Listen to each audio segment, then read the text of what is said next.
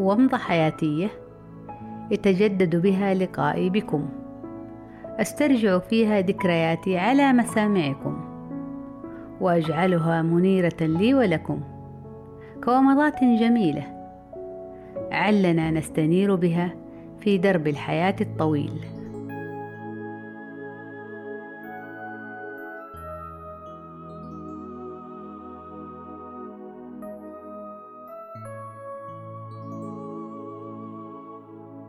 حين بلغت 11 من عمري كنت في الصف السادس الابتدائي في مدرسة الابتدائية الخامسة بحي الرويس، وكانت اختبارات صف سادس تعتبر اختبارات انتقال مرحلة في ذاك الزمان، حيث تقسم الفصول الدراسية بطريقة معينة، ويعطى الطالبات أرقام جلوس محددة، ويكون لكل مادة يوم معين وساعات ثابتة، وبالذات لو كانت مادة صعبة مثل مواد الرياضيات فإنها تفرض في يوم محدد بذاته، غير أن مواد الرياضيات كانت في السابق مقسمة إلى حساب وهندسة لطالبات المرحلة الابتدائية.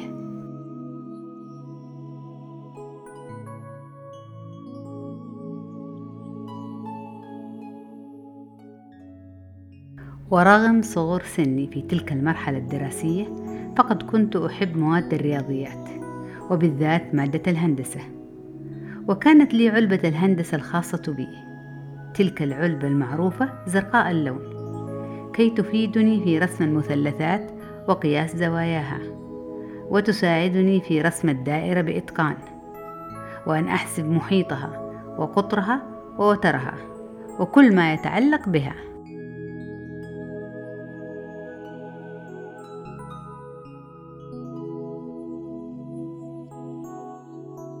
وفي أول تجربة لي في مثل هذه الاختبارات النهائية حدثت المفاجأة الكبرى. نعم، صدمة أصابت جميع من في الأسرة، فقد حملت نادية مادة الهندسة إلى الدور الثاني. يا لها من مصيبة! ورصدت لها فقط درجة أعمال السنة كاملة دون نقصان، أي أنها لم تجاوب سؤالا واحدا في الاختبار النهائي. نعم، أذكر ذلك تماما، وهذا ما حدث لي والله العظيم. لقد كانت مصيبة لوالدتي أكثر مني، لكونها نبهت علي كثيرا بالاستعداد بالمراجعة والاستذكار لقواعد المادة ومراجعة كل محتوياتها، ولكني أهملت.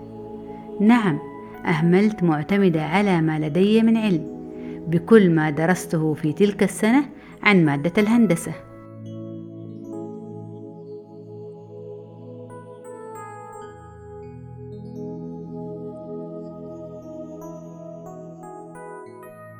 ففي صباح يوم الاختبار النهائي، وبعد أن استعديت للذهاب جسديا ولم أستعد علميا للأسف، فقط وضعت علبة الهندسة في جيب المريول بكل ثقة بعد أن فحصت كل محتوياتها، ومن ثم ذهبت إلى المدرسة.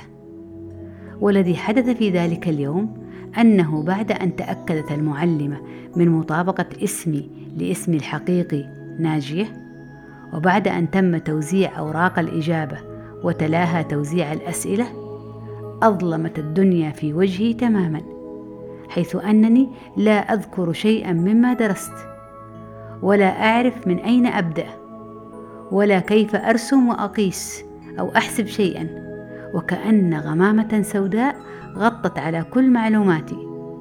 بدون مبالغة لم أحل سؤالا واحدا. للأسف لقد نسيت كل شيء.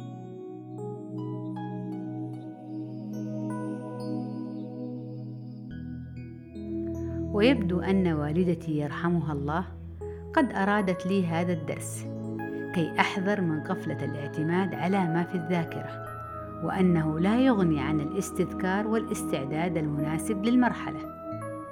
ولقد كانت لي إجازة صيفية تعيسة، لكون الجميع من الأهل والجيران من حولنا عرفوا أنني أخذت دور ثاني في مادة الهندسة، وقضيتها منتظرة بإزعاج اختبارات الدور الثاني، والتي اجتزتها بنجاح ولله الحمد، وانتقلت إلى المرحلة المتوسطة، ولكنه كان درسا قاسيا جدا، ومع الأسف فإنه لم يكن الأخير.